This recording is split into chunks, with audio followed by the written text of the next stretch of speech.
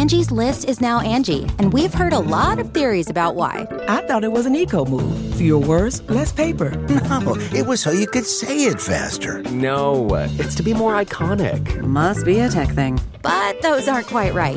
It's because now you can compare upfront prices, book a service instantly, and even get your project handled from start to finish. Sounds easy. It is, and it makes us so much more than just a list. Get started at Angie.com. That's ANGI, or download the app today.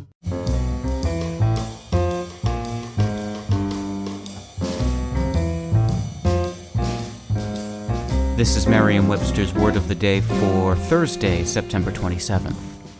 Brought to you by Merriam-Webster's Collegiate Dictionary, 11th edition.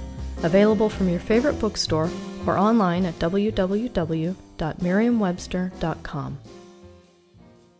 The word of the day for September 27th is fugitive, spelled Fugitive. Fugitive is a noun that can mean something elusive or hard to find, or it can mean a person who flees or who tries to escape, as in this sentence. The television news aired frequent descriptions of the fugitive, who was wanted for assault and murder. Fugitive was adopted into English as both a noun and an adjective in the Middle Ages. Both forms came to English by way of medieval French from the Latin adjective fugitivus. Fugitivus, in turn, comes from the word fugitus, the past participle of the verb fugere, meaning to flee. Since its adoption, the noun fugitive has been used to identify a motley group of individuals: runaway slaves and soldiers, on-the-run criminals, exiles, refugees, and vagabonds.